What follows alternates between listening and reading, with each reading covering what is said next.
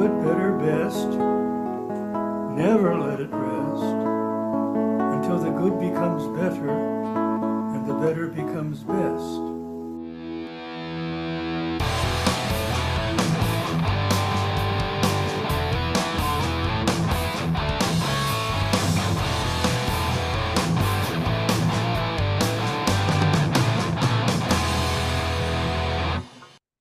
Welcome back to the show, everyone. Craig and Jonah here. Today's topic is coitus interruptus, or the withdrawal method. Or the Onan special. The Onan special. We've done a couple episodes recently on Onan, and somehow we got talking, and I, haven't used the old AI app recently, and I thought, I wonder what AI thinks about this and related things. So the question for the AI was, what does the Catholic Church teach about coitus interruptus? And maybe what I'll do in the description, I'll actually paste the whole response. But, first of all, AI says the Catholic Church teaches that coitus interruptus, also known as the withdrawal method, is morally unacceptable. According to Catholic teaching, sexual intercourse is meant to be an expression of self-giving love and openness to the possibility of procreation within the context of marriage. The use of any artificial methods or techniques to intentionally disrupt the natural procreative aspect of the sexual act is considered contrary to the divine plan for human sexuality. And I'm not going to read the rest of it, but doesn't cite anything there. I think it does go back to Onan for the most part. Yep, back to what chapter in Genesis is it? 3? You're asking a lot of a Catholic. Yeah, I don't know, but that one event, changed world history. Like that was a landmark event. Apparently, we have not invented the time machine yet, because we haven't gone back and undone that. No, because it's still in the Bible. It's true. It's true. That, or maybe we could have just encouraged him to write a little more about it. So we could understand what was going on there, really. Maybe we just need to go back with a pathologist or someone to do a full autopsy on him. Yeah, he didn't die from coitus interruptus. He had a heart attack. Yeah, he got a shot in the back. 2 weeks later. Yeah. Who knows? But I think that this lumping coitus interruptus sounds cool to say it in Latin, I guess. You're such a traditionalist. Yeah, I am a traditionalist when it comes to this stuff. Mea culpa. I'm uncomfortable with the lumping this in with, let's say, artificial contraception, which is truly very intentional, right, and artificial, right.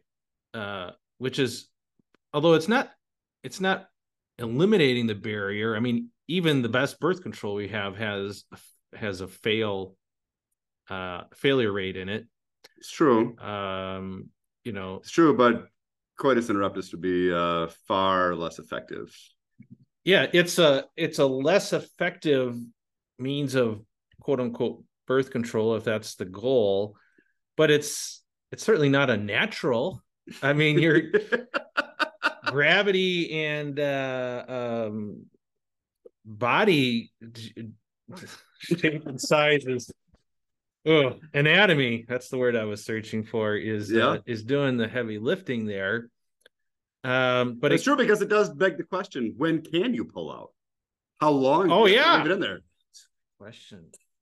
And so we should also have a disclaimer that we are not theologians and don't take theological advice from us. We're just discussing this. So, and this may help your marriage, but we don't want that on our conscience. That's right. But you would think you should leave it in there for a long time. Yeah, okay, we need a stopwatch now. Or a sundial, perhaps, in the days of Onan. Need 3 crows to pass over. Yeah, right. When the cock crows 3 times, you can cock crows. Oh man. This is not where I thought this conversation was going to go. But it's true. Oh, yeah. So how long do you have to stay in? how far do you have to be in? Because eventually you do pull out eventually. And most of it comes out. Yeah. I don't know. Does she need to just lay there for a while? You have to stand on your head, do some handstand push-ups for a while. And there is not a clear answer on that, I don't think. I think there's a lot of questions that should come along with this kind of concept that it's wrong. And I'm not a scrupulous, well, I try not to be a scrupulous person, but it seems like lots of opportunities for the really scrupulous people to be really concerned about this. And does every sperm have to make it inside? I don't know. Or like when the event climaxes, how deep or do you have to be all the way, part of the way, right at the very entrance? I'm not sure. Maybe just barely outside, but I don't know. Barely. Some of it gets in. I don't know. Is it? I don't know. I would love to be your confessor, though, I guess, to hear the breakdown of the questions that you have. Bless me, Father, for I have sinned. One of the little buggers missed the target. I don't know, but it is, and I agree that it seems funny to lump it in with artificial birth control. They're very, very different in so many ways. I think also, baked into it, I think, is a very antiquated and inaccurate idea of biology. We've talked about this a long time ago, the Aristotelian view that each sperm is a little human being kind of deposited into the ground to grow. That's obviously not the case. I just think and we know that you can get pregnant. Well, we know you can get pregnant because of it, because some of the stuff can come out prior to ejaculation. So what if that happens? What if that comes out during foreplay? Yeah, I don't know. And it was science that gave us NFP. NFP, I don't know when it was practiced initially. I'm sure that somebody kind of had something figured out, a long time ago. I guess I don't know the history of NFP, but our NFP today is a lot more accurate than it was 100 years ago, for sure, if it existed at that time. So I think maybe, science can further bridge the gap and help us understand, or at least bring us to a better understanding of maybe, how we can frame some of these acts like coitus interruptus and other acts and that sort of thing in the future. Like Pope Francis said, the teaching of the church on sexuality is still in its diapers, I think was his quote. So maybe there's some work to be done yet. I don't know.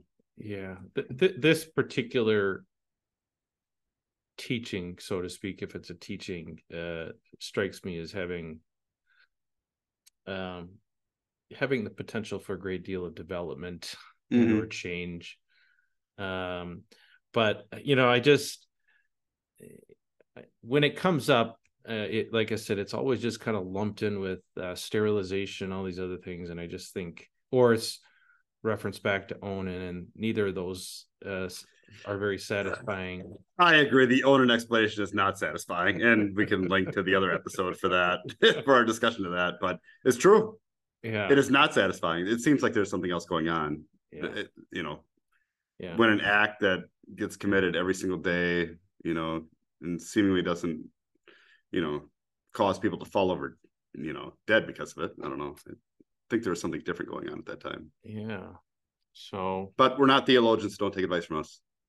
Yeah, definitely don't. But, it'd be really nice if a theologian would come on and talk to us. I reached out to 2 more theologians this week, both Jesuits. I thought if anyone would be willing to come on and give us a little help. Yeah. Both politely declined, said they were too busy, but said they were too busy for this. Yeah. Man, I don't know. So hopefully they reconsider. Yeah. Well, we'll try to get to the bottom of it.